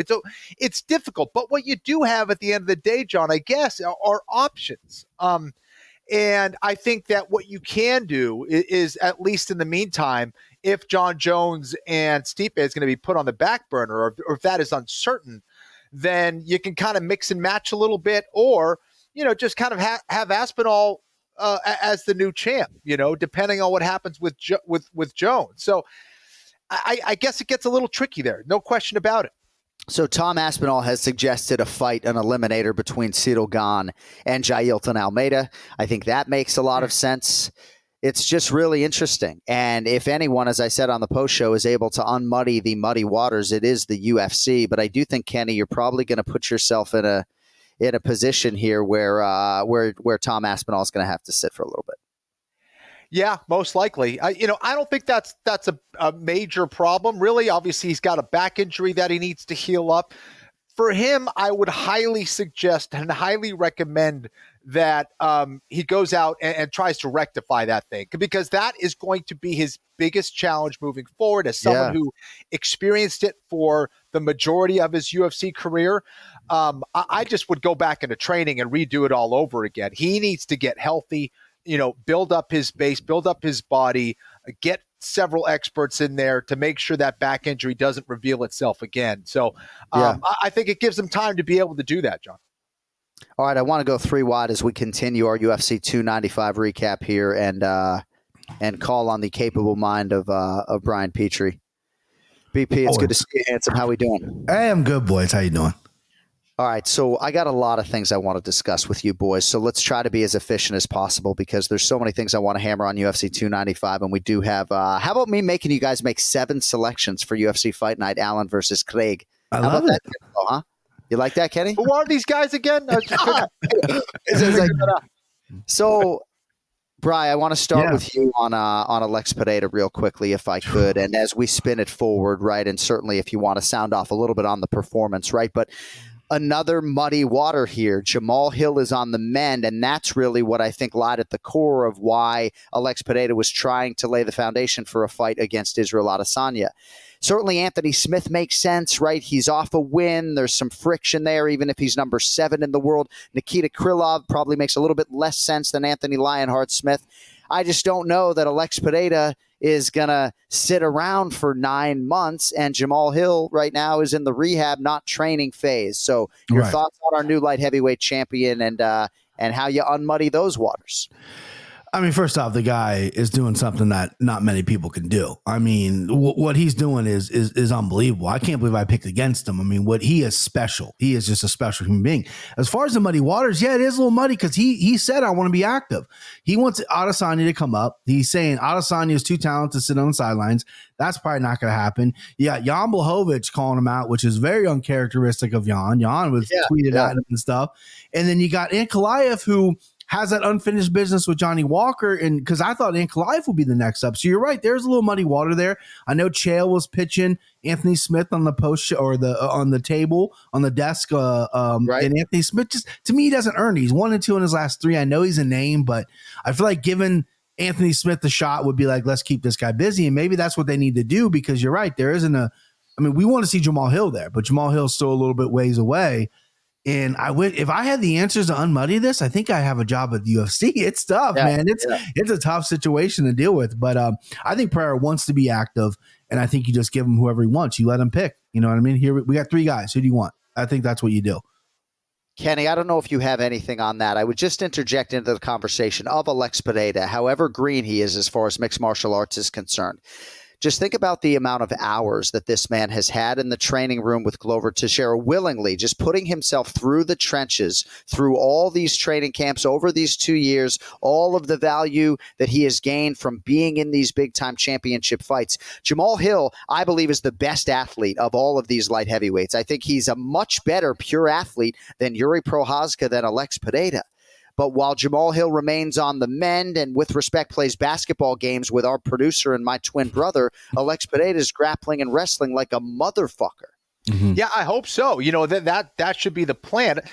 I'm not sure he wants to stay busy. I think he would like to stay busy against people who are going to be big fights for him. That's what I think, right? I mean, otherwise, he's calling out Israel Adesanya for a reason. Israel Adesanya is not a 205-pounder, right? He wants big names. He wants big fights. So, I don't know. Yeah, I think that more than anything else, he wants to get that big fight that a lot of people want to see, which is awesome. The problem is, I don't think we're going to see it with Izzy for a while, but he's trying. You know, I think that if he can maybe go, hey, let's see if Izzy gets an itch in like 6 months. I'll be there waiting for him, because it's a big fight for Izzy as well. You know, it's a big money fight.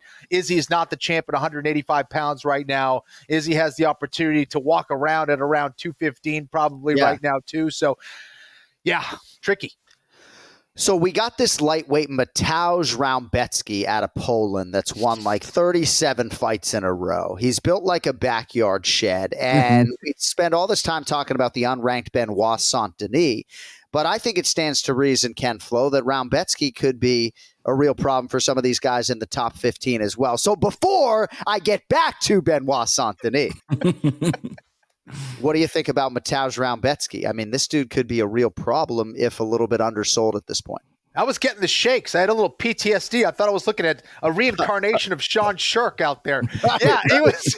I mean, this guy, he's just he's a little ball of muscle, and he's a problem. He's fast. He can kick your legs out. He's got power on the feet. He'll put you on your back. He clearly can fight off of his back as well. He's good at taking the back. Yeah, he's a problem, man. He's a problem. I love the way he fights. He's exciting. He's out there to finish. I think he could pose a lot of problems for people. Those kind of stocky guys, you know, are an issue. Not only on the feet, but probably more so on the ground. So, and this kid, he'll bring that fight to the ground. So, yeah, a lot of fun to watch, man. All right. Now let us get back to Benoit Saint-Denis, Brian Petrie, okay? Yes. So, it's a little bit tough because we're all very close with Matt Frivola to have the type of conversation that I'm trying to have, right? So let's just start here. Who's a tougher fight for Islam Makhachev? Dan Hooker or Benoit Saint-Denis? Who's a tougher fight for Islam Makhachev? Michael Chandler or Benoit Saint-Denis? Perhaps I'm getting ahead of myself, right? Who's a tougher fight for Islam Makhachev? Rafael Fiziev or Benoit Saint-Denis? A lot of people say, man, Fiziev's the fastest, best striker in the division. It's definitely that fucking guy, you know? Yeah, I mean, Cody thinks I'm just crazy. Cody, we'll have to pick that up off the air, okay, son? Okay, young Cody. Right. Yeah. You know what point I'm trying to make here. For more reasons than one, I think Benoit Saint-Denis is a real problem. I actually thought he was underpriced against Matt Frivola. Your thoughts on BSD? Yeah, he impressed me. I mean, he had that sweep on Frivola, and I was like, "Oh shit, this guy's the real deal." Because Frivola's heavy on top, and Benoit Saint-Denis, he's still a little green. I mean, people don't realize that he hasn't been doing this a long time, and he's really good and special. He's strong. He's big in there, and obviously tough and durable, and a fucking complete wild man, which I love. Class act after the fight as well, which I appreciated, because before the fight there was some, he walked out with that mean mug and sticking his tongue out and shit. After the fight, that's where you go first class. Yeah, I mean, listen, I love Steamroller. I love Matt Frivola. I thought Frivola could catch him in this fight, but Benoit came out, and again, this is just another level of him improving himself. He got taken down, he landed a sweep, got taken down again, worked his way up, landed a head kick off a break where Frivola wasn't expecting that. These are all new things we've seen of him, and he's staying active and he's finishing people. This guy is a finisher. He said in the post he's a finisher. Now, putting him in there with Islam is a little scary. I mean, I think Chandler maybe has a heads up on him because Chandler's wrestling is phenomenal. But yeah, I mean, I get your point. In maybe a year or two, this guy's going to be a real, and he still is now, but I'm saying, like, give him a couple more wins, and if he's finishing these top dudes, look out. I mean, this guy could be it. Yeah, I think he's a very good fighter, no question about it. I think that the problem is he's in a division that is absolutely loaded with talent, and I think he's a little bit short on talent. That does not mean he can't be a champion, right? I just think that if you're comparing his level of athleticism and also the amount of training that he's able to get, right? It's like he's in France. He's not an American top team, right. And I think that those two things are going to be hiccups for him moving forward. But as far as stylistic matchups against Islam Makhachev, I think that's a very valid point. Mm-hmm. And it is certainly encouraging, as I said earlier, that when Ken Flo wonders aloud about some of those concerns, those are the type of conversations that we're having in our fighter meeting about getting those training partners and making the investment to get the right guys there. Because I just believe in terms of the mental and the overall aspirations and the commitment, this dude's going to do everything in his power to bridge that talent gap over the next 2 years. And we'll see how it goes. Very excited about his particular future. Ken Flo, you went 5-1. You've been absolutely crushing it over the last month. You went 5-1 at UFC 295 plus $864. A lot of that was rooted in a 5-unit play on Diego Lopez, who miraculously closed at plus money. Despite the fact that you guys had a combined 9 units on him, right? He was plus 110 on the show, still was, I think, plus 102 at close against the very talented grappler, Pat Sabatini. But, dude, this guy, Diego Lopez, right? Like, no matter what happens over the last 2 months, Francisco Grasso is my coach of the year here on the Anik and Florian podcast, right? Yeah. Turning these grapplers into, like, high-level strikers. What'd you make of Diego Lopez over those 90 seconds against Pat Sabatini, kid? Kid's a stud. I think that's why Brian and I were so high on him. I think that he does a lot of things well, and he's a finisher through and through. Sabatini is a very good grappler, but I didn't know if he was going to have an edge there against Lopez. So when you have that level of finishing ability and you're that good on the feet and on the ground and you're big for the weight class, I mean, dude, he's got so much going for him. And just continues with this momentum. He's definitely someone to watch in that division. He's a problem. Mm-hmm. Dude, I guess, who is it? It's my friend Hayden Iverson, I believe. Hayjai Picks on Instagram, who calls him Emo Kid, and it just gets me crying every time. But he's such a sweet kid. Like, I absolutely love him. And I almost get a little bit emotional talking about his success because, as I said on the broadcast, Brian, like, he was knocking on the door for so long, right? Like, the dude had like almost 20 wins and lost on the Contender Series, then lost his next fight. Wow. And so now to see him realize this and look like he's on his trajectory to financial freedom, if not a world title, pretty fucking cool. Yeah, and he's fighting like it. He's fighting like I know what it's like to be on the outside and wanting to be in. Now I'm here. I'm putting on exciting fights and I'm letting it go. And I don't think you're ever going to see a boring fight from him. If there's ever a boring fight from Diego Lopez, I will cut my hair like Diego Lopez, okay? I kind of want to do it anyway. White said no.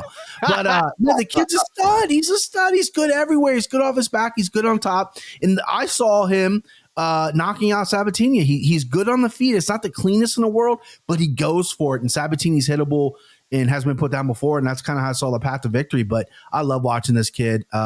I can't wait to see him more. I mean, he's calling out the right people too. He called out Bryce Mitchell. I mean, that could be a main event next year, a fight night somewhere. That'd be a great fight.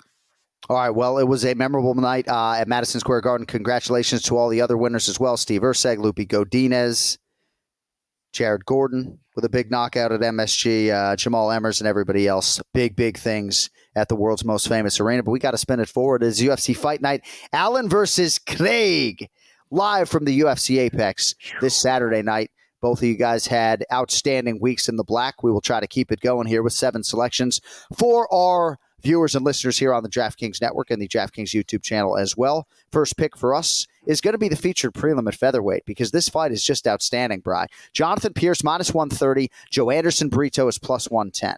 So the meat of our program is picking fights. I mean, that's why we're picking 7. But how could I leave this one off? Yeah. Jonathan Pierce has won 9 of 10 fights. He had that setback against Joe Lozon in 2019, maybe a showcase fight for him, and came up a little bit short, got finished.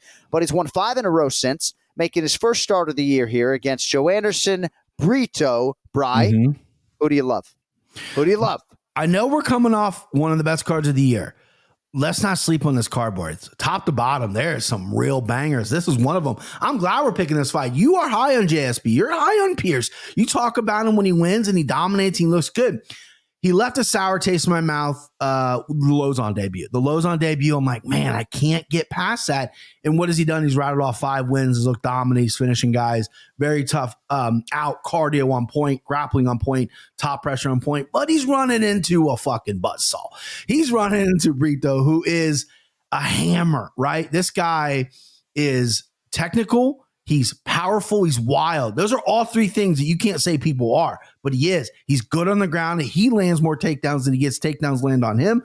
That's where Pierce is going to have to land takedowns. He's also 6 foot tall.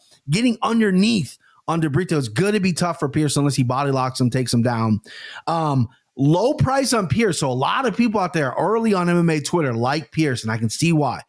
But I'm going to go the dog. I'm going to go Brito here. I think he knocks him out. I think he catches Pierce. I think Pierce is I want to see him fight a little bit more. But other than that, I think he's a stud. But I got to go with the dog here. Kenflo Brito, 3-1 of the UFC, coming off a big knockout of Weston Wilson in July. 3rd straight stoppage win for him. Also got Andre Feely last year in a 41-second TKO that produced a bonus. Your thoughts on him here, underdog, against Jonathan Pierce? Yeah, I think that the big difference here for me is the fact that, Brito is just extremely explosive. If there's going to be a finish, I'd probably be leaning that way. And that's just the thing that stands out when I'm looking at both these guys and analyzing their games. For me, Brito's the more dangerous guy. He's also the underdog. So I like him as well. Hey. All right. Main card, ESPN Plus in the welterweight division, and following a monumental win his last time out, enter the Dr. Udos Medic, minus 230, taking on Johnny Parsons' project. Parsons plus 190. Medic stopped Matthew Semmelsberger emphatically at UFC 291 in July. What a huge win for the somewhat undersized Udos Medic at 170 pounds. Only UFC loss came against Jalen Turner. Now he draws the sluggernaut, Johnny Parsons, Bri, who has won 6 in a row. Who do you have? Man, I love Johnny Parsons. He's got that Kentucky waterfall I love talking about, the sluggernaut. This guy doesn't give a fuck. He's got a good Muay Thai base. He gets in there, he slangs and bangs. You watch any of his fights before the UFC, he's dynamic on the mic as well. He'll cut a promo right in your fucking face. I like this guy, right? He's a good stand-up fighter, trains out of Vegas. People in that Vegas gym love him. They rave about him. But he's run into a guy I was high on, and I'm still high on him. I know a lot of people kind of got off the train when he lost to Jalen Turner, but that's fucking Jalen Turner. Medic is a real deal good striker, well-rounded, can land takedowns himself, cardio 1 point. He fought a big boy in Matthew Semmelsberger. Semmelsberger, a tremendous athlete, big, heavy power puncher. And it was a fight of the night contender. And maybe it did win fight of the night. I don't know. I have to check my facts, but knocked him out. And that impressed me. He is sharp. Minus 230 to me. When I first saw it, I'm like, I might be a little too high because I love the Sluggernaut. I love Johnny Parsons. I don't bet against mullets. It's part of my system. But I think Medic is head and shoulders better everywhere. I think he's going to go out there. Don't know if we'll get a finish because Parsons is a legit tough dude. But I think Medic is going to style on him for sure. Kenny, contractually, I can't bet on fights, nor can I predict fights, but I still think like an MMA handicapper and a gambler. So there have been 2 recent performances that have made me think, all right, remind me to not fade that guy in his next fight. It was Udos Medic and then Brad Katona, guys. I'm telling you, like Brad Katona is just going to be real fucking nuisance for whoever he fights. So with that thought, Ken Flo, Uros Medic, the minus 230 favorite here. Johnny Parsons plus 190. Who do you have? Yeah, I think Brian's on it. Parsons is really tough. He's got some good knockout power. He's feisty. He's going to be in your face. So I think he's interesting as an underdog. But you're right, John. Medic, it's hard to go against him. The big thing here is the fact that he's big. He's got a lot. He's going to have a huge range advantage against Parsons. So, I think Parsons would be interesting. If they were right around the same size, I would say, hey, you know what? Maybe Parsons as an underdog. But when you have a guy who could strike like that, like Medic, and he's got that kind of length and size advantage, it's gonna be a long night, I think, for Parsons if he's able to survive all 15 minutes. Medic, the former lightweight, not having to cut weight too anymore. He really is enjoying not having to do that for whatever it's worth. All right, next up, it's strawweight Amanda Ribas, minus 258 right now on DraftKings Sportsbook. Luana Pinheiro is plus 210. So Ribas, interesting story here. Bri won 4 in a row to begin her UFC run. Now she's alternated wins and losses spanning her last 5. And she was in that particularly bloody affair with Macy Barber last time out in Jacksonville. Now she draws Luana Pinheiro, number 9 in the world. Took a split from Michelle Waterson-Gomez in a competitive fight back in April in Miami. Ribas the favorite, Pinheiro the dog. Bri, which way you going here, kid? I was surprised to see, Amanda Ribas the favorite here because of what she's gone through, but I think she's really talented. I mean, her biggest issue is a little bit of durability. The durability is going to be coming into question, but I don't think that's going to be much of an issue against Pinheiro here.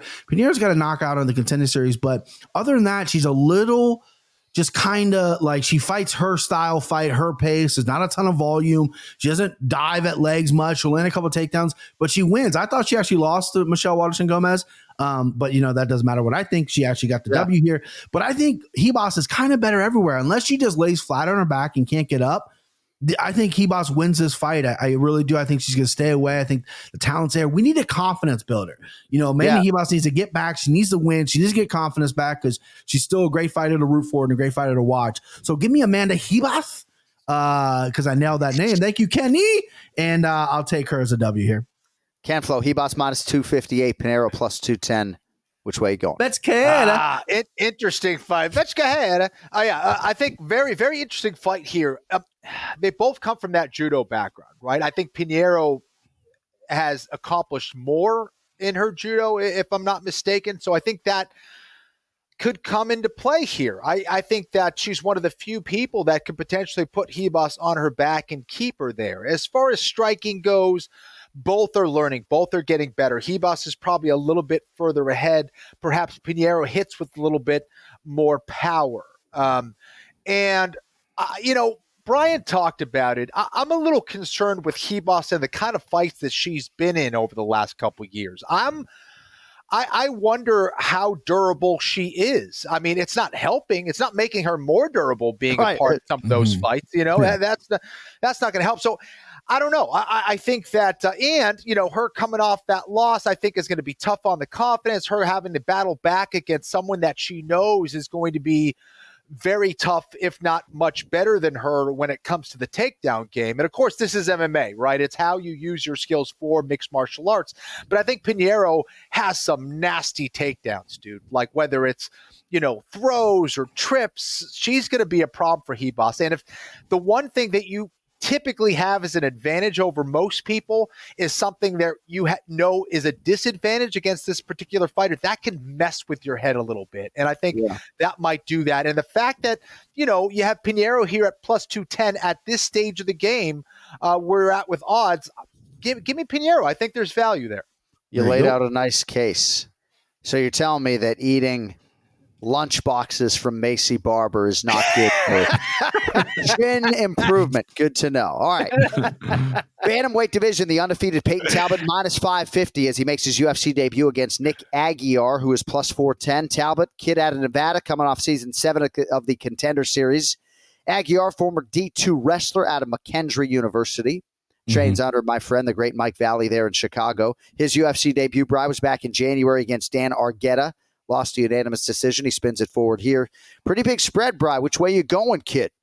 Tough line here. I mean, Peyton Talbot's an interesting dude. He's the type of dude that's gonna, like, if they ask him who his favorite athlete is, he'd be like, it's me, right? Like this dude, like He likes himself, right? And he's good. He's very good. Coming to the Contender Series, striker, good cardio, good on point, trying to work on the takedown defense. He's an educated kid. I'm going to eat the number here because I think he's good. How do you pronounce this? The Aguirre? Is Aguiar. Aguiar. There you go. Oh, wow. Aguiar. I think so. I'll pull it up as you're talking. Aguiar, I think, he looked good in his debut, but he didn't show me anything in his fights outside the UFC again. Did he freeze? Am I frozen up? Oh, sorry. Oh, you're back. Freeze? You're back in a big way. All right. Not quite back like the Cincinnati Bengals losing at home to the Houston. Let's not do that, John. I'm going to end this one. I'm going to go Peyton Talbot. It's a big number. I'm going to eat the number. I think he's going to win by knockout. Oh, it's Aguirre. Fuck. Nick Aguirre. All right. Sorry, Mike Valley. Here I talk about my friend, the ever-classy Mike Valley, and I say Aguiar. Nick Aguirre plus 410, Peyton Talbot minus 550. Ken Flo, talk to me. Yeah, I wouldn't have had either of those pronunciations. All right. Yeah, listen, I think Talbot with his striking is going to be a big-time problem. I think Aguirre has done some good things on the ground. I think that's probably his best path to victory here. And of course, Aguirre trained by Mike Valley, a phenomenal coach. But I think that Talbot, his size, his striking ability at this stage of the game is going to be huge advantage. So give me Talbot. Cody, if you and Jay could book Mike Valley on a future episode, that would be great. That's how I air our dirty laundry. All right, next up, featured bout at lightweight.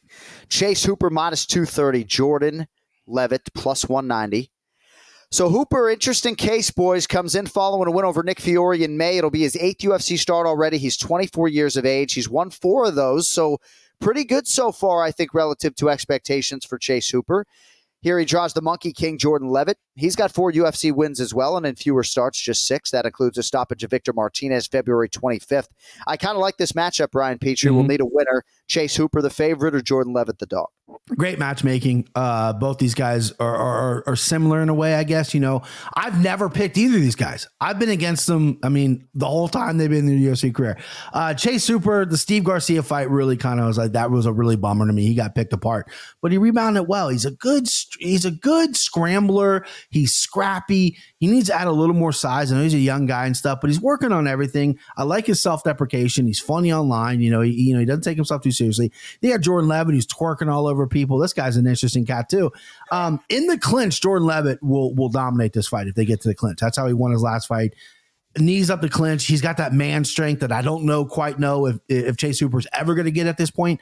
But I like Hooper on the ground. I think he's kind of squirrely on the ground. And I saw Jordan Levitt on the ground against Patty, and he looked good for a little bit, and then eventually kind of just caved into some of that pressure. I think Chase Hooper on the ground is shifty and quick, and if Levitt keeps it there and stays there, which he likes to be on the ground, I think Chase Hooper is going to win. So for the first time ever, I'm taking Chase Hooper, and he's a pretty good number here too. I'm minus 230. So give me Chase Hooper.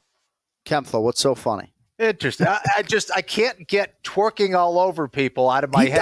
He does. It does. I know. Right. He loves doing it. Oh, it's hilarious. Okay, so yeah, I think this is interesting. I think that Chase Hooper is developing as a striker. I don't think Jordan's the best striker in the world there either. So that kind of cancels each other out. Levitt, I think, hits a little harder.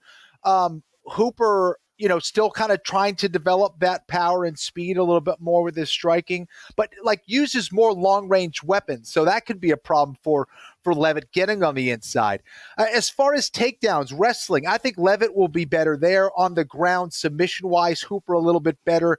However, the control of Levitt might be a problem for Hooper. I think that's where you can kind of negate someone who's at the level of Hooper with his submission game. You shut down submissions with position, and I think that's what Levitt needs to do here. And I'm willing to go with Levitt here just because I do see value. I think there's enough value for me for Levitt here at plus 190, and let's go with him. Friend of the program, Big Ron Pellegrino, always talks about Ken Flo laying out a case for one guy and picking the other guy. And just so you guys know, twice today I've tried to get ahead of writing down Ken Flo. Keep him guessing, baby. Keep him guessing. Always keep him guessing. Jordan Levitt, only 28 years of age, 11-2, 4-2 of the UFC. It's a big spot for him here as the underdog. If he can win this fight, Kenny, that would really propel him. All right, co-main event, 24-year-old Ecuadorian Michael Morales, minus 270. Jake Matthews, plus 220. By the way, Ken Flo's flight booked for the World MMA Awards. trying to present an award together potentially out there. So Ken Flo's going to be out there for a couple days. Michael Morales minus 270, Jake Matthews plus 220. So Morales 15-0. You talk about some of these young guys like Gabriel Bonfim who cannot preserve the O. Not an easy thing to do and maintain in the UFC. This man has done it through 3 fights and against pretty good competition. Trevin Giles, Adam Fugit, most recently Max Griffin. Now I think, Bri, real good test against the 18-time UFC veteran Jake Matthews. Who do you love? Michael Morales' back's like just a bag of ropes. I mean, this guy is built good, right? And his UFC career before he came to UFC, it was weak. His record was weak. He's kind of had to grow in the promotion, and he's done that, and he's blown me away. Each fight, he's looking better and better. He's big, he's physical, he's got all the tools. He can take you down if he wants. He can beat you up on the feet. And Jake Matthews, a guy I used to root for. I mean, Jake Matthews against Andre Field, what a performance! That's my guy, Jake Matthews. And then he lays kind of an egg against Sullinsberger, rebounded well. Jake Matthews' inconsistency in the UFC. He was supposed to be the next big thing from Australia. It wasn't supposed to be Alexander Volkanovski. Everyone was talking about Jake Matthews. And I feel like he's come short just because of inconsistency. Kenny's over here being a fucking sharp, picking dogs left and right. I'm square boy here. Give me the square pick and Michael Morales. I like Michael Morales a lot in this fight as well. I think he's going to get a finish. So I feel like and I'm not saying that you're doing that, but I feel like you're shortchanging Jake Matthews' career just a little bit. I might be. Right? You're right. You are right that he was a little bit anointed, but I guess I'm just a huge fan because Kenny and I met him when he was 20 years old, and that was when he made his UFC debut. So he's 29 now. He's already got 12 UFC wins. Ken Flo has 12 UFC wins, by the way, if you're wondering. 18 UFC fights for Jake Matthews, so 12-6. Kenny has a better winning percentage, obviously, but not terrible at 12-6. Submitted Darius Flowers at UFC. Why are you laughing? Well, it's just, because you're the best. You're the best. That's why I'm laughing. So, but yeah, I mean, Kenny, he was 7-0, 20 years of age when we called his UFC debut, and now he's 29, and a big spot for him here against Michael Morales. Ken Flo, your thoughts? This one is tough for me for those reasons that you kind of pointed out, John. You know, I'm a big fan of Morales. I think that the sky's the limit for the kid. Physically, he is very, very impressive.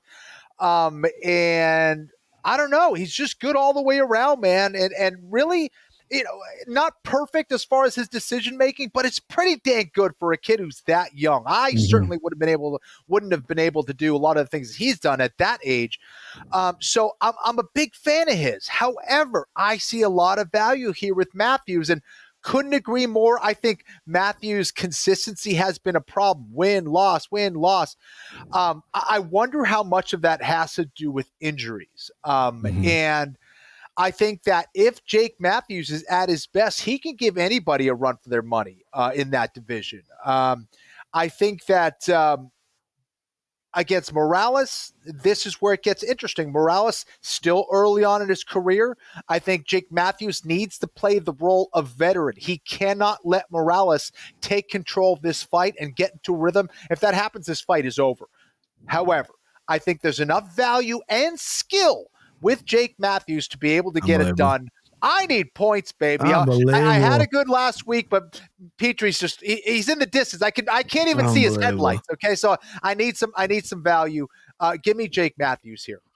I can't even have Jake Matthews and Nicholas Dalby competing this close together, right? I just get them confused. All right, Kenny is going to lead us on the main event here today, and it features, at least in my opinion, one of the biggest threats to the world champion and the world championship at present. Brendan Allen minus 340, Paul Bearju Craig plus 270. So Brendan Allen, Kenny, I think at 27 years of age, still has a lot of developmental time ahead, but really starting to come into his own, if not fighting prime. He's 10-2 in the UFC already.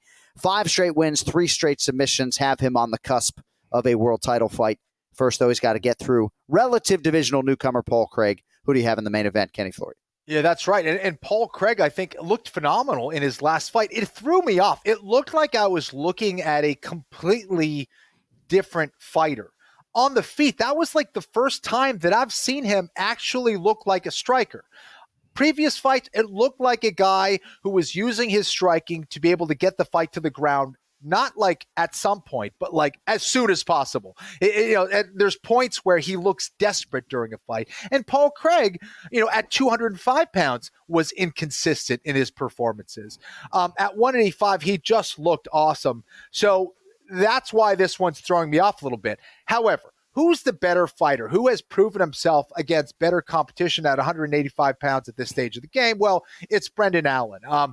I think that from a submission standpoint, he does need to be careful against someone like Paul Craig. Paul Craig is that dangerous. I know Brendan Allen is a good Brazilian Jiu-Jitsu black belt, but position-wise, he's going to have to be on point. He can't leave anything dangling out there. I also think he needs to be smart about getting in and getting out. He can't hang out in that tie clinch for too long. He's got to be able to land those strikes and get the heck out of there. If he's able to do that, I think he wins this fight. I am picking Brendan Allen. Let me put 2 units on Allen as well in this one. I'm a little nervous because Paul Craig looked phenomenal again, like I said in that last one. But I think Brendan Allen is someone who can fight for the belt in the future. So give me Allen. Yeah, what a stoppage win for Paul Bearju Craig, repping Scotland, in stopping Andre Muniz in his divisional debut. But now, stepping into a main event and a pretty big underdog here, Brian Petrie will need a selection. I'm going to go back for just a second. I do not want to disrespect Jake Matthews. Maybe I did shortchange him a little bit. I just mean he needs to maybe get one signature win, which he doesn't have yet. That's all I'm saying. There's a couple times he fell short. I am a huge fan of Jake Matthews, so I didn't want to be disrespectful to him because I was keeping it a little short. Anyway, to the main event.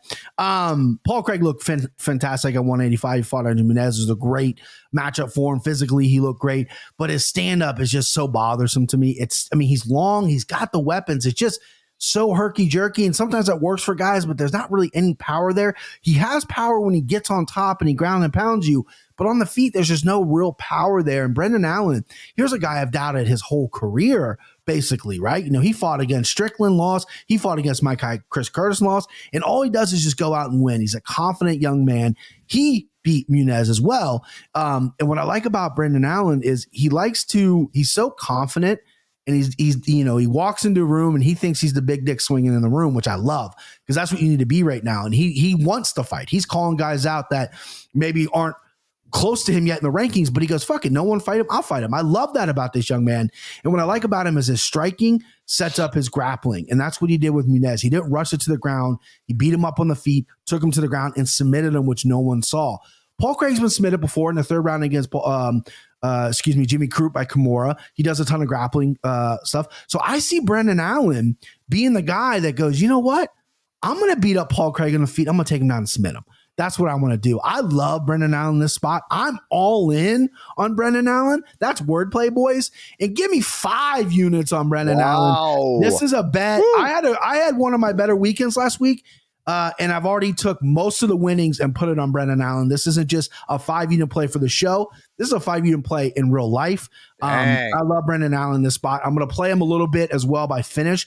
I think he's either going to TKO him or submit him. More likely TKO, but there could be a club and sub in there as well. I'm all in, baby. I may have to text the group chat for an additional 3 units at some point. So, okay, do it.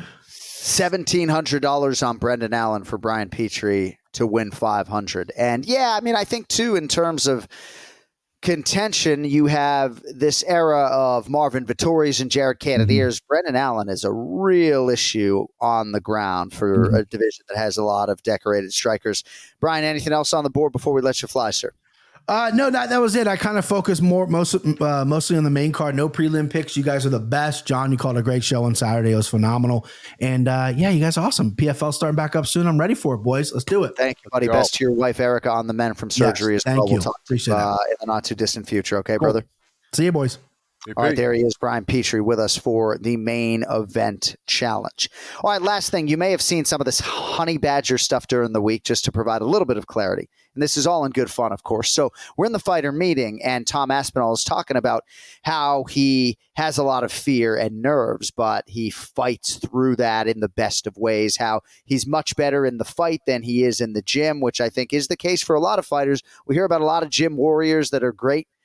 who don't necessarily translate it to the octagon with the bright lights. Tom Aspinall is the opposite of that. And I guess, I don't know, Kenny, you're a much more well-read guy than me, but I guess like the lion is maybe an apex predator in a similar way that the honey badger is. Like they don't have obvious predators. I don't know. But honey badgers are so fearful that they do pretty well out in combat. So Daniel Cormier in our fighter meeting mentioned the honey badger is this type of animal. So I'm hosting the press conference for Dana White, and Tom Aspinall says, John, what was that honey badger thing? So I explained it to Tom, at which time he says at the press conference, yeah, I'm the honey badger moving forward. So next morning at the morning weigh-in, the official weigh-in, but not attended by fans or anything, I say 261.6 pounds, the official weight for the honey badger, Tom Aspinall. And he looks over, kind of smirks, and I still don't know to this point if he's didn't lie. I think he's totally fine with it in terms of me just saying that kind of tongue-in-cheek. I never would have gone on stage at the ceremonials and introduced him that way. So for purposes of clarity, because I know TNT Sports is leaning into it a little bit, so it's not his nickname. He does not want that as a nickname, but in reference, yes, he is Honey Badger-like, albeit not the Honey Badger moving forward. So. I love it. That's awesome. It's funny. Earlier in the week, I posted a video, and there were 3 leopards. I think they might have been a little bit younger, but the leopards, like I think pound for pound, are the strongest and best apex predator out of the giant cats. So you had 3 leopards, right, that were trying to go after a honey badger in the wild. 3. They got a hold of the neck. Like at least 2 of them got a hold of the honey badger at some point.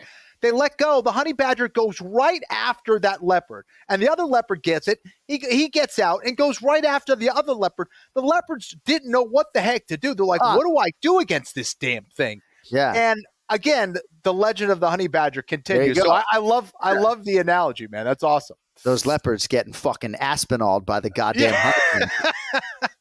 All right, we got to get on out of here. Thank you to our guest, the greatest living American, Brian Stann. And again, at John_Anik, if you can find a greater living American, there's probably somebody out there. For now, it's Brian Stann. Thanks to him. Thanks to Ray Longo. Thanks to Brian Petrie, our great producer, Cody Merrow, who was with us, helping out in New York City, helping out with Remember the Show on UFC Fight Pass. We thank him eternally, extendedly, for all of his efforts on the show and the brand's behalf. Don't forget, johnanik.com is now live. All of the new designs are up. Plenty more where that came from as well. And you can still find, Ken Flo's wearing our Select Your Fighter shirt right now. You can still find the One More Sleep merchandise at millions.co. But rest assured, we are working on new designs for that, and it will all migrate to johnanik.com. Don't forget, Anik Squared, live with NFL picks for Week 11 right here on the DraftKings YouTube channel and Anik and Florian Podcast YouTube channel as well.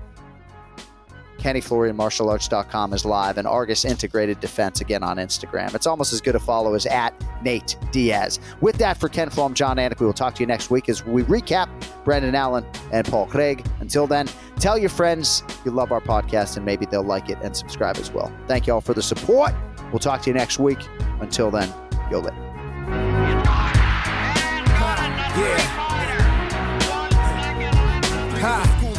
Are you sure we're not in the Boston Garden? Now every time I start a verse, I break at least 3 commandments. Kinda like Pluto, because I never planned it. I'm outlandish in the way that make Apaches look like they own ranches. It's the art of war. Your blood's the only color on the canvas. And I don't mean it like a thug sense of how you can get got. Fuck being gangsta, I'm hip-hop. You got it every time you walk in the label. The A&R's like nodded. Immune to your shit, cause I circle, dotted. Body heat is toxic. We got a beat, I don't got it. Street cop and see, start to think psychic lick, make the speakers speak elitistly. Off their high horse, make an ass of their views. Your DJ must not know the alphabet, forgetting his cues. My favorite DJ got those and 6 extra L's to abuse. Esoteric John P. and I'm the nuclear school. I'm Raider Ellis, nice to meet you. Short busting my styles. Egocentric, ego tripping with frequent flyer smiles. DJ wants to get at the bird. He gets at the bird. And bird takes the shot. You want to set it on us? We got tomatoes on us. Now's a good time to remember where the story of tequila started. In 1795, the first tequila distillery was opened by the Cuervo family. And 229 years later, Cuervo is still going strong. Family owned from the start. Same family, same land. Now's a good time to enjoy Cuervo, the tequila that invented tequila. Go to Cuervo.com to shop tequila or visit a store near you. Cuervo, now's a good time. Trademarks owned by Beckless AB to CV 2024, Proximo, Jersey City, New Jersey. Please drink responsibly.